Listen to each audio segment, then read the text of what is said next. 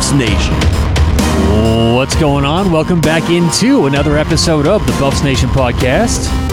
Buffs back in the win column. Let's go. 37-34. See you getting the win at home over Oregon State. I mean, look, some were shocked, some not. It was a good game. CU played very well. On today's show, we'll talk about that game. What did it take to beat Oregon State? Are the Buffs going in the right direction? And, of course, we'll preview next week's game as CU heads to L.A., sunny Southern California, take on the UCLA Bruins. I'm Tyler Walgie. He's Jared All, my partner in crime. Jared, how are you? I'm feeling great. I mean, how about them Buffs, huh? I mean, you don't even realize how much it ruins your week when the Buffs lose until they win. And the energy I came into my week with this week is so different than the last few weeks have been. Well, I saw you on, was it Sunday? Sunday morning. Jared and I, we decided to do something that we don't often do. We exercised. We got active. We were active. We went and played some tennis. Usually we're just sitting down here recording podcasts. Exactly. And it was fun. Now, I got to say, getting out there, I was a little sore a few days after I was, but when we first met up, it was just all we could talk about was CU, how excited we were. Because not many times this season have we had a lot of opportunities to get excited about the Buffs. Even in wins, it's not necessarily been the prettiest looking thing. That's exactly right. I mean, 3 wins on the year, and so far all the wins we've seen have come with these huge, what ifs. I'm not ready to really do that for this game. Now, Oregon State isn't Oregon. Sure, okay. and it wasn't a perfect game from the Buffs. I mean, there were certainly things I saw out there that I didn't love, but it's the first game I thoroughly enjoyed watching this year, and first time I felt like the Buffs played a good game and went out and won a game. Yeah, no kidding. And we'll go through some stats and everything like that, but I mean, general takeaway from the coaching staff, from the approach. Things seem to have changed a little bit since the firing of offensive line coach Mitch Rodriguez. Do you think that has a lot to do with this? Is it coincidence? Or is it just the timing of when things happen? Or is it all offensive line? I do think there is a certain level of that is factoring into it, especially, if you believe some of the things that you've heard out of even Carl Durrell has made comments and statements about how much more these guys seem to be learning and picking up since that change. So I think that certainly has contributed to this, but I also think to an extent this coaching staff feels their backs against the wall and realized they needed to self-evaluate and make some adjustments and some changes into how they were approaching these games. Well, approaching the games, they came out to a quick start. I mean, CU jumped on Oregon State, and I think that was a huge part of it. It got me going as a fan. I think it got a lot of us going, and it got the team going. So that was really important to come out and really make that statement from the get-go. So that was awesome to see. Brendan Lewis, 15 of 24, 170 in the air, 3 touchdowns, no picks. Still not stats that really, we're not going to be looking at player of the week type stats or anything like that, but this is better. All I'm asking for, and all I've been saying the last couple of weeks, is I'm looking for improvement. I'm looking to see on a week-to-week basis these players are getting better. These players are taking the next step. And so far, that has not been the case. I mean, by any means. But I think Brendan Lewis is a huge example as to a player getting better week by week. He looked good this week. Yeah. And separating that from the first half of the season where he was afraid to throw the football, seemingly, he looks good now. And you just said something there I think that needs to be, pointed out as he was afraid earlier in the season. I think there was the first time you saw Brendan Lewis playing with a little bit of confidence, and some of those throws that he made in there, I'm thinking that the touchdown pass to Montana Lamonius Craig, that's a throw he doesn't make early in the season. And so I think, again, it's the first time you probably saw him actually make a definitive jump forward, and it's encouraging to see that, and I hope that we can see that continue through the rest of this season. What about Brendan Lewis rushing the football? I mean, do we need more of that? Should that be more in the I've been calling for it all year. I think it's something that will increase that confidence that he has, and I think it's something that can add another level to make this offense more dynamic when a defense really has to worry about him getting on the edge, and I think he has the ability to do that. Now I get with the Buffs not wanting to get him hurt to an extent, but I think you got to open things up and let the kid play. Running the football, the team, Colorado as a team, 44 carries, 222 yards, 1 touchdown. That's what we're looking for. I mean, that's finally the stats we were talking about putting up. And last week when we were talking about keys to the game, what we need to see from this offense, running the football and being effective doing so is so important. Averaging 5 yards a carry.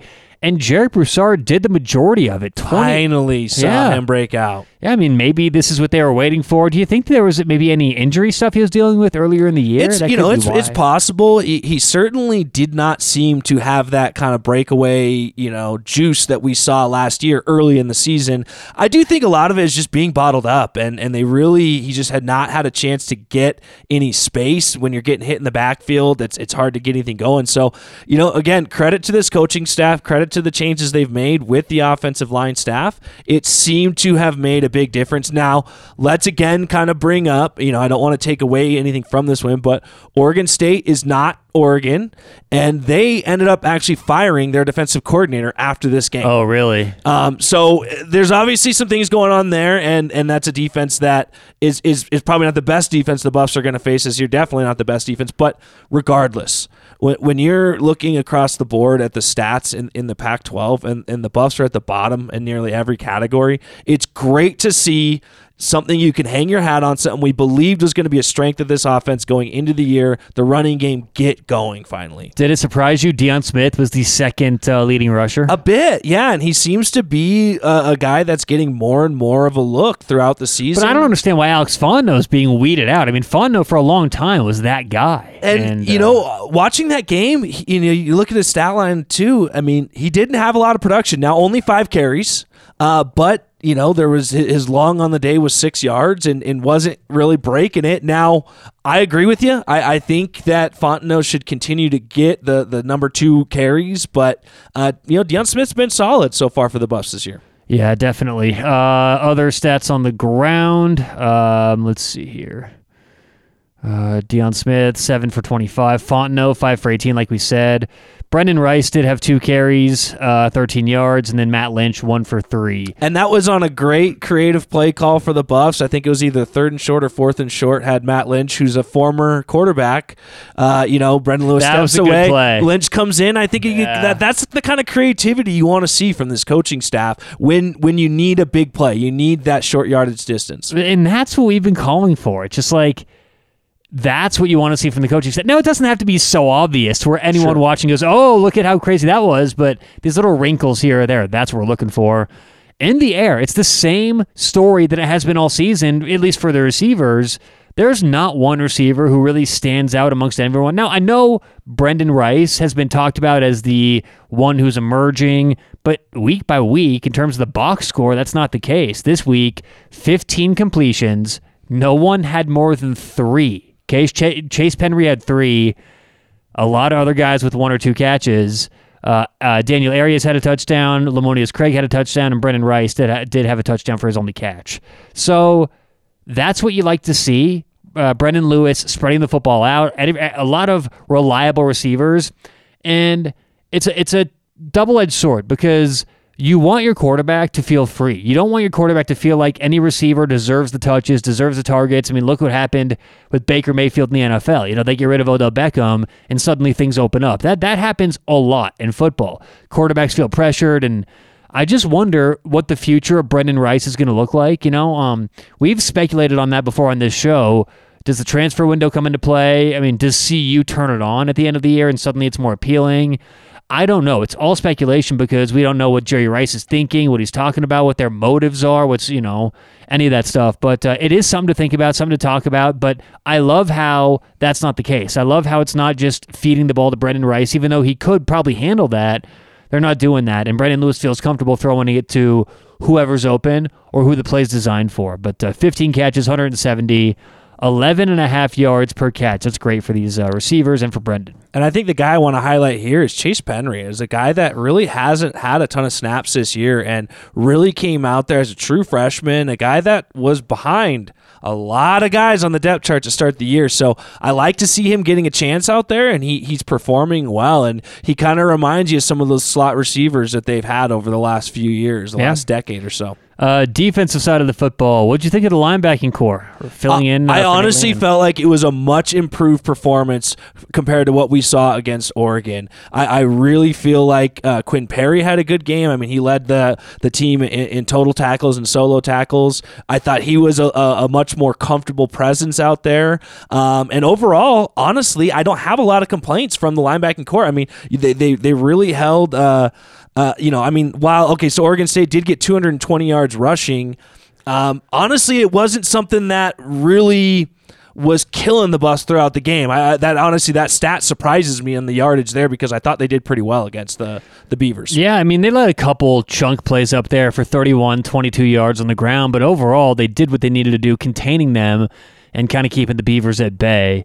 Only one sack on the game. Carson Wells did have the one sack. 4 tackles behind the line of scrimmage from 4 different players. But overall, Jared, like you said, just a good defensive showing, and it's really positive to see no one on this team has quit. Defensively, offensively, they're still going out there playing and fighting every single game. So Quinn Perry leading the team in tackles. Behind him, Robert Barnes had 7. Carson Wells with 7. Isaiah Lewis with 5. Anything to add before we move on from this game? Well, from the stats at least, the stat sheet. Anything that? No, I think we kind of pointed out everyone that really stood out. And yeah, it kind of made an impact. Yeah. Like I said, CU took a 10-0 lead from the first quarter to the second, and then went into halftime up 13-10. It was close at the end of the game. Actually, CU ended up having to battle back and get that game-tying field goal. It was a touchdown to take the lead back, and then Oregon State gets a 26-yard return, and they have the ball on I think it was around there, right around midfield. And Oregon State decides to run a quick out route for about 9-10 yards, move the ball up, and give their kicker a 60-yard field goal. Well, look, I don't want to be negative. I don't want to harp on any negatives, but there were some rumblings about could CU have done anything different at the end of the game. I'm not going to spend a whole lot of time ripping this coaching staff oh my God, I almost went there. Oh, speaking of which, did you see who lost this weekend? I did. Hi-yo. That was fantastic. Yeah, Michigan State going down. Carl Durrell is what I meant to say. I'm not going to rip these guys. I've been doing that all season for what I think is warranted, things here or there. But look, it's not a great look that you have 5 defenders on the goal line. You pretty much give them anything underneath. There was enough time for that to happen, but really, I think the percentages of everything going how it went were so slim. Well, and my issue with it actually starts before that. It was on the punt, which led to the long return. And in my mind, there's absolutely zero reason to give this guy a chance to return the ball. You kicked that ball out of bounds, and they didn't. There was no attempt to do that. I mean, they kicked it right down the middle of the field, which allowed Oregon State to get that long return to even give them that chance. Because you kick this out of bounds, they probably just run this thing, and they're doing Hail Marys at that point, right? Yeah. So I think that's where the issue started. Now, I'll be honest, when Oregon State ran that little quick outplay, I was like, I had no idea. Didn't even see it coming. But I'm also not getting paid to be a head coach at a major program. So, I shouldn't be expected sitting on the couch, but that caught me off guard. I didn't see that one coming there. So, it was a good move. And what was it, a 60-yard kick or something? It was so long. Well, what's the record? What did Mason hit that one time? It's long. I want to say it's even longer than the NFL. I think it's 64, 65. I'll look that up real quick. But yeah, because I think that was Mason Crosby, and I remember that. I was obviously there that game. But so CU 37-20, 37-34. There, were a couple maybe questionable things throughout the game, but that's okay. You're going to get that any football game. What is it, Jared? Wow. Well, the longest, I don't know. I'll get to where Mason was, but the longest is now a 69-yard kick from East Texas State. 69? 69.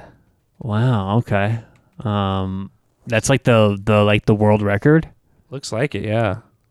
Okay. So I do know. I have right here. I pulled this up. Crosby hit a 60-yarder against Iowa State back in the day. Yeah, Mason had a rough day this weekend for anyone out there who's NFL fans. He's kind of had a rough season. I think it. He's been in the league for a long time. How long has he been in for? When did he get drafted? Man, I'm thinking 10, 12 years at least. Let's see. Mason Crosby drafted. Yeah, 2007 he was drafted. Wow. Wow, man. God, that doesn't seem like that was that long ago. He was in Boulder. Yeah, playing for the Buffs. You get it you get it on your half the field. You're in scoring position. Yeah, and honestly, Buffs have had some good kickers come through, but nobody Mason's like the best. Mason. No, Nobody like Mason's Mason. for sure the best. But yeah, I mean, any other thoughts for the Oregon State game before we move on? No, here? I really think, I'm glad you brought that up, because I think that was really my one kind of critique of the coaching staff, and it's similar, again, for those who follow the NFL, follow the Broncos, to the previous weekend where the Broncos had a similar situation at the end of the game against Washington football team, and it's just an approach and how you approach to minimize the odds of them having a chance to beat you. But honestly, as a fan and wanting to see a team rally and win and play, I actually think that it was almost a good thing for them to go into overtime and have to go win a game. It's not something they've really had to deal with this year. In their previous wins, they were big wins. So to have to go fight and scratch and go win a game, I think that could be really good and give this team some confidence going into a pretty tough matchup, but one that they can win this week against UCLA. Yeah, we will get there in just a moment. Let's get to this day in Buffs history, this day in CU football history. I've got one good, one bad. Where you want me to start? You want the good news or the bad news? Let's get the bad out of the way, okay? Because I want to transition with a positive energy, okay? The bad. November 9th, this date, 2010.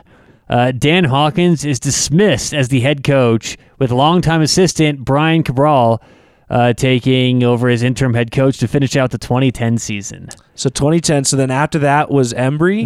John Embry was in December. They named him the coach. And then you had McIntyre, then Mel Tucker, then Carl Durrell. Yeah. Okay. The good one. Going back to 1971, November 13th, 1971, Charlie Davis sets a Colorado and Big 8 record by rushing for 342 yards in a 40-6 rout of Oklahoma State in Boulder. The good old days. I know, right? God, look at that. 342 yards in one game. That's Broussard. That's 2020 Broussard-esque. That's right there. I think beyond obviously anything that Broussard did. All right. Before we get to UCLA, special thanks to Wooz Media. This is, of course, a Wooz Media podcast. To check out other Wooz Media podcasts, it's very simple. Either go online, woozmedia.com, WOOZE media.com, or go to your favorite podcast player and simply type in Wooz Media in the search bar. It'll pull up all of our podcasts, give you access to everything that we published. That's WOOZE Media. Special thanks to them for making this possible. Go check out Wooz Media for more podcasts like this.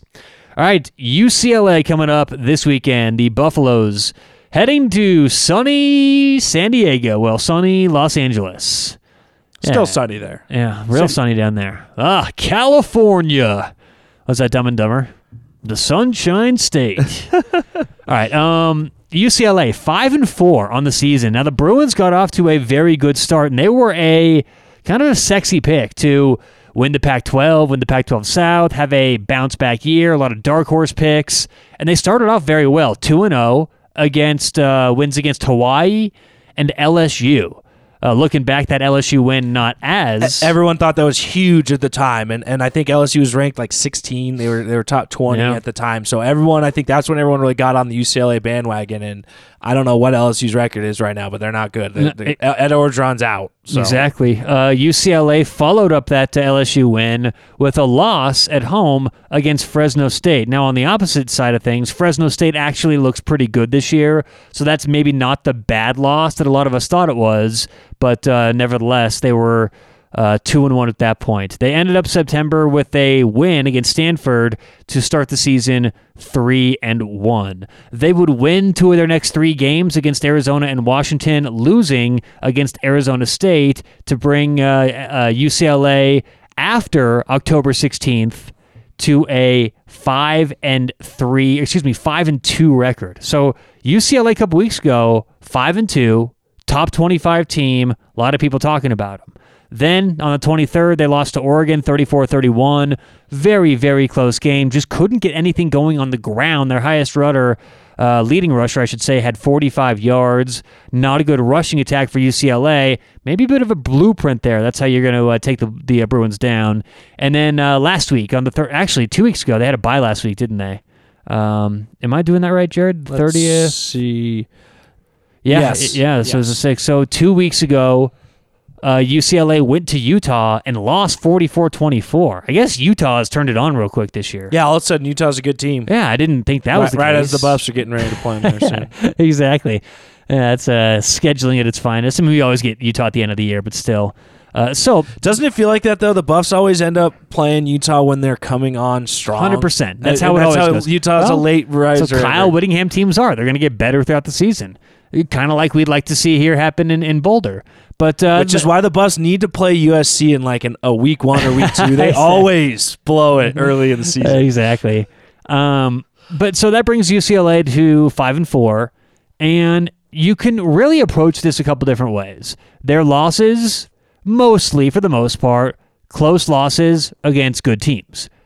Their wins, for the most part, kind of blowout-ish wins against bad teams. So it's like whichever side you want to take here, you can make it sound right. I could easily sit here and say UCLA is not a very good team. Their only wins have come against bad teams. Every time they play someone with, worth a damn, they don't show up. Or I could say, man, UCLA is really underrated. I mean, their losses, 3-point loss to Fresno, 3-point loss to Oregon, who right now is a top 4 team in the college football playoff. Yeah, losses at Utah, Arizona State. Those are good Pac-12 teams, so you can really spin this any way that you want to. To me, what I want to focus on is what UCLA does well and how the Buffs can stop it. Now, I mentioned running the football. UCLA wants to run the ball. This is very clear in their stats this season. Let's pull it up real quick here. I had their schedule pulled up, obviously. All right, Dorian Thompson-Robinson. I just need tabs. I got to learn about tabs on here. Get multiple tabs pulled up. I'm more of a just. Are you a Chrome guy or are you an Edge guy? Well, I live on the edge, but I'm a Chrome guy. You're a Chrome guy. Chrome guy who lives on the edge. Why? What are you? Chrome, of course. I would imagine you'd be like a Safari kind of guy.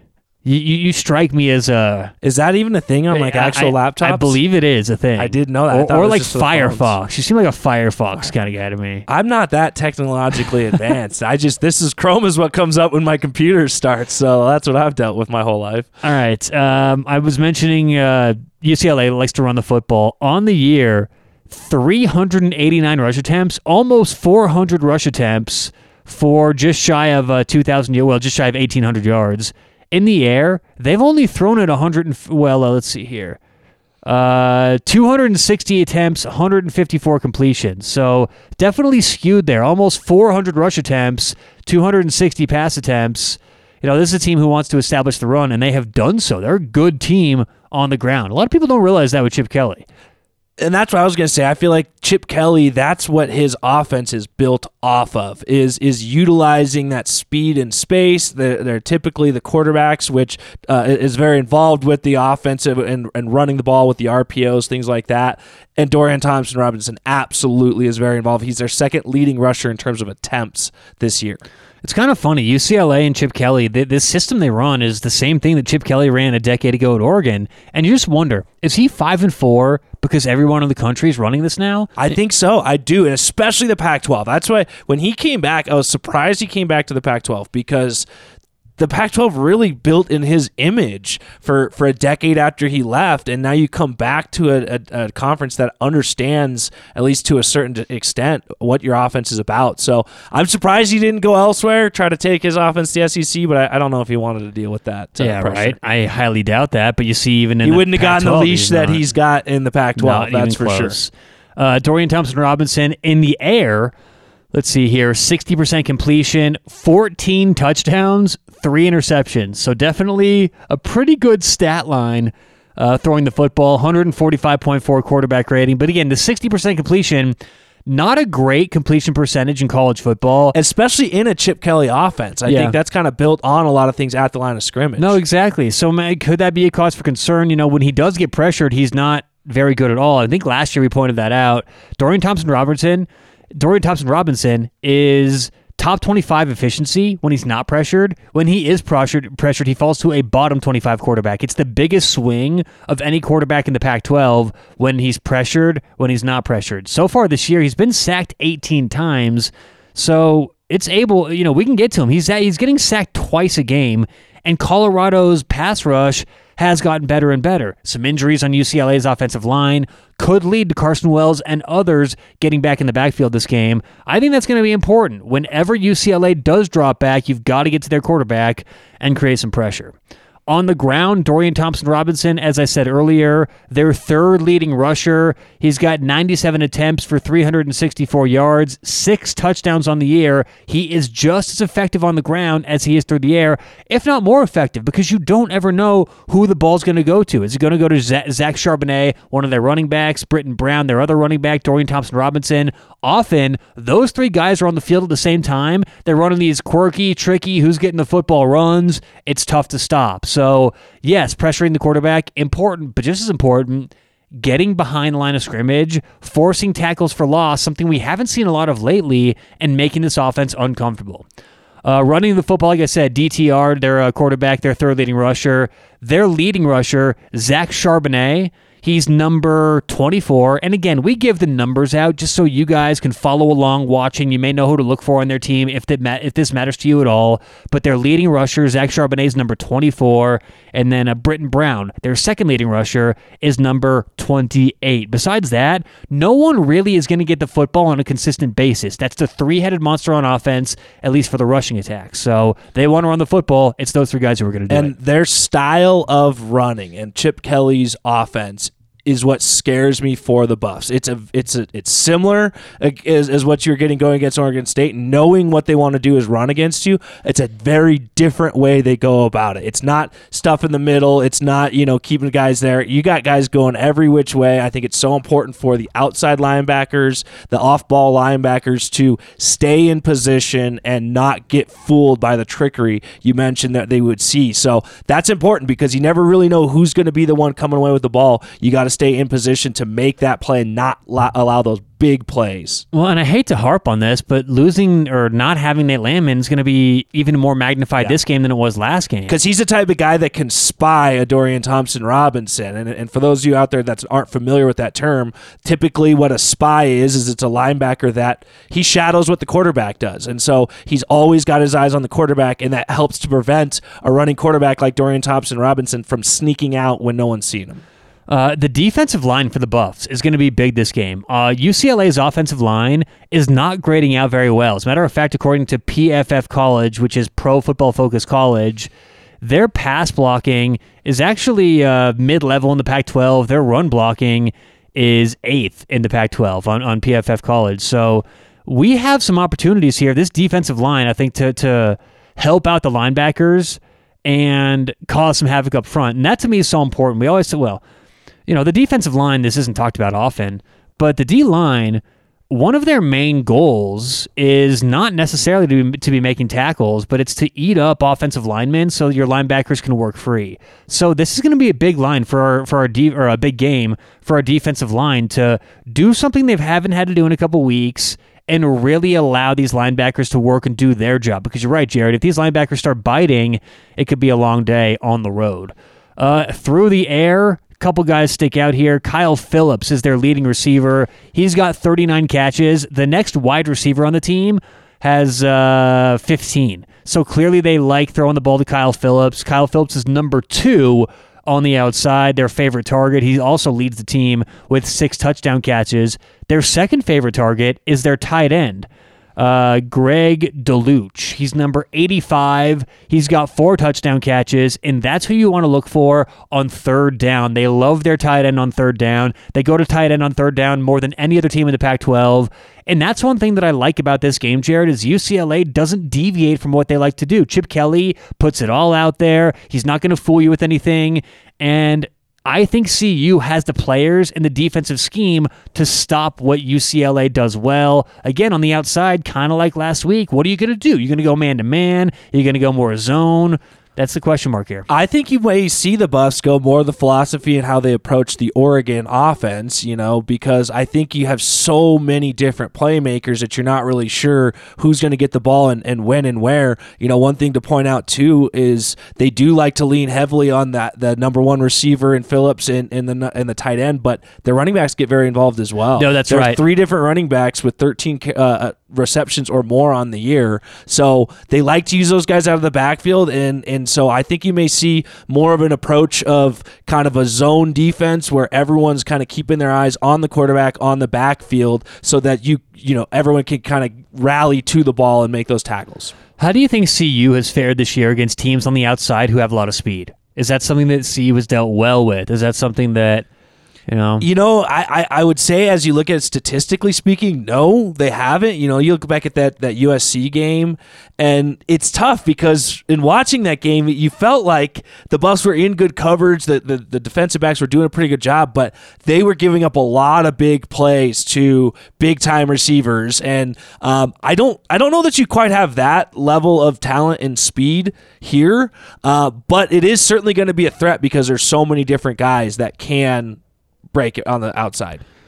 All right, so before we get out of here, Jared, let's do our offensive key to the game, our defensive key to the game, and then give a score prediction. Just to recap, I think that it is really important, before I give my keys, I think it's really important offensively to establish Fontenot and Lewis and some of these other guys again. I understand the importance of getting Jarek Broussard going, and I think that was important last game. 24 carries, the next highest guy I think he had 7, 8, maybe 9.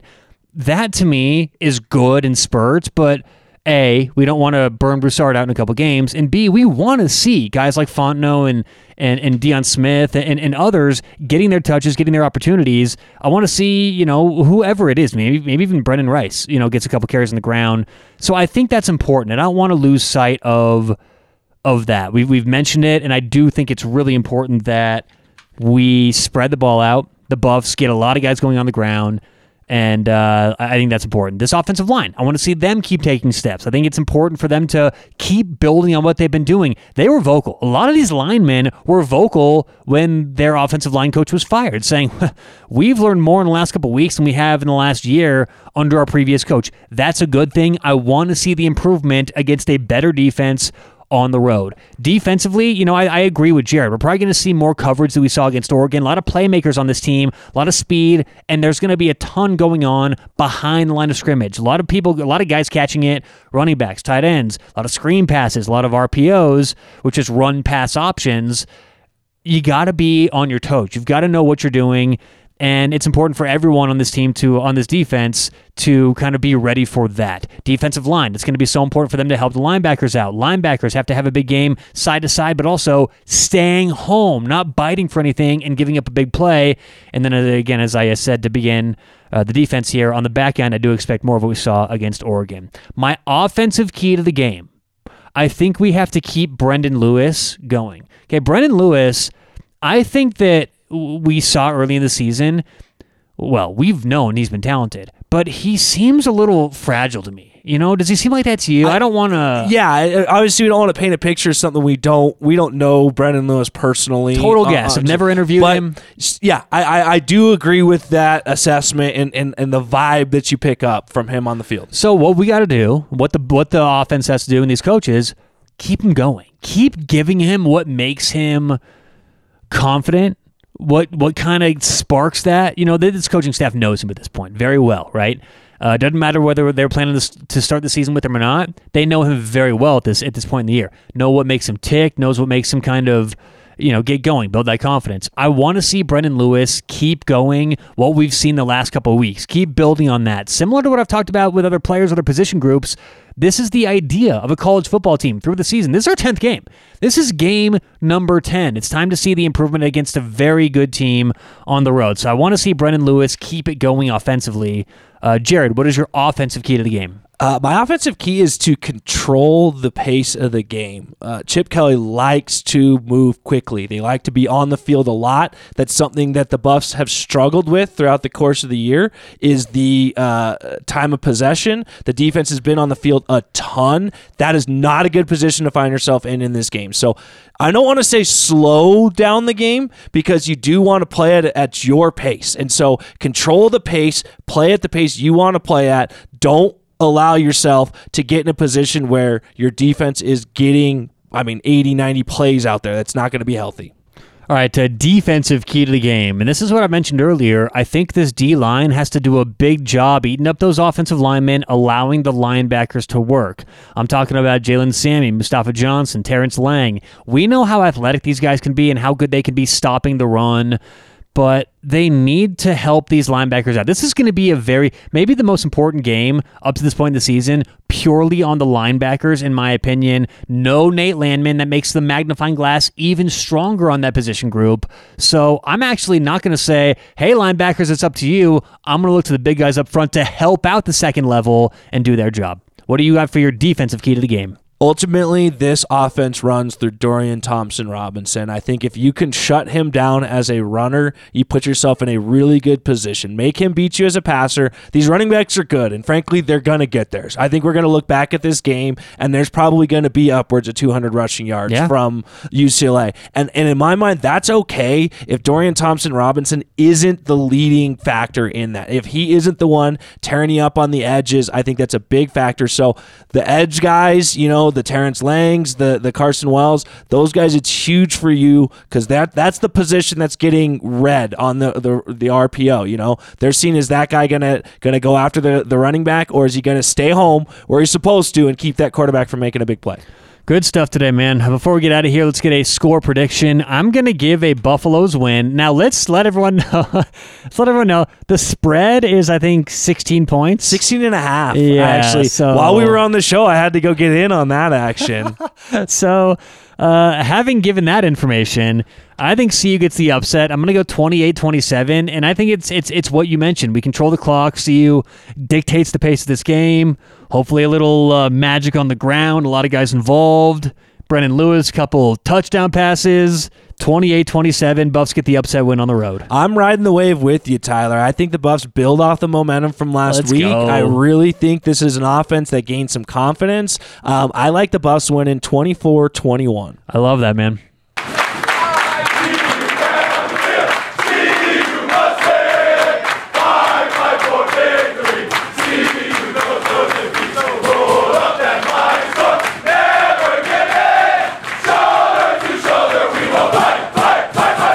There we go. We may not have many opportunities to play that anytime, throughout the season again. So, hey, I'm calling for the win this week. Hey, I'm thinking we're going to get to still be bowl eligible, buddy. Exactly. I'm thinking we're going to get the win. We have 3 games left, 3-6 on the year. Do the math. That means we can still make a bowl game if you win out. UCLA this week, Washington at home the week after. Finish things up on the road at Utah. But you got to take care of business this week. Let's go, Buffs. Beat UCLA. We'll talk to everyone next week on the Buffs Nation podcast.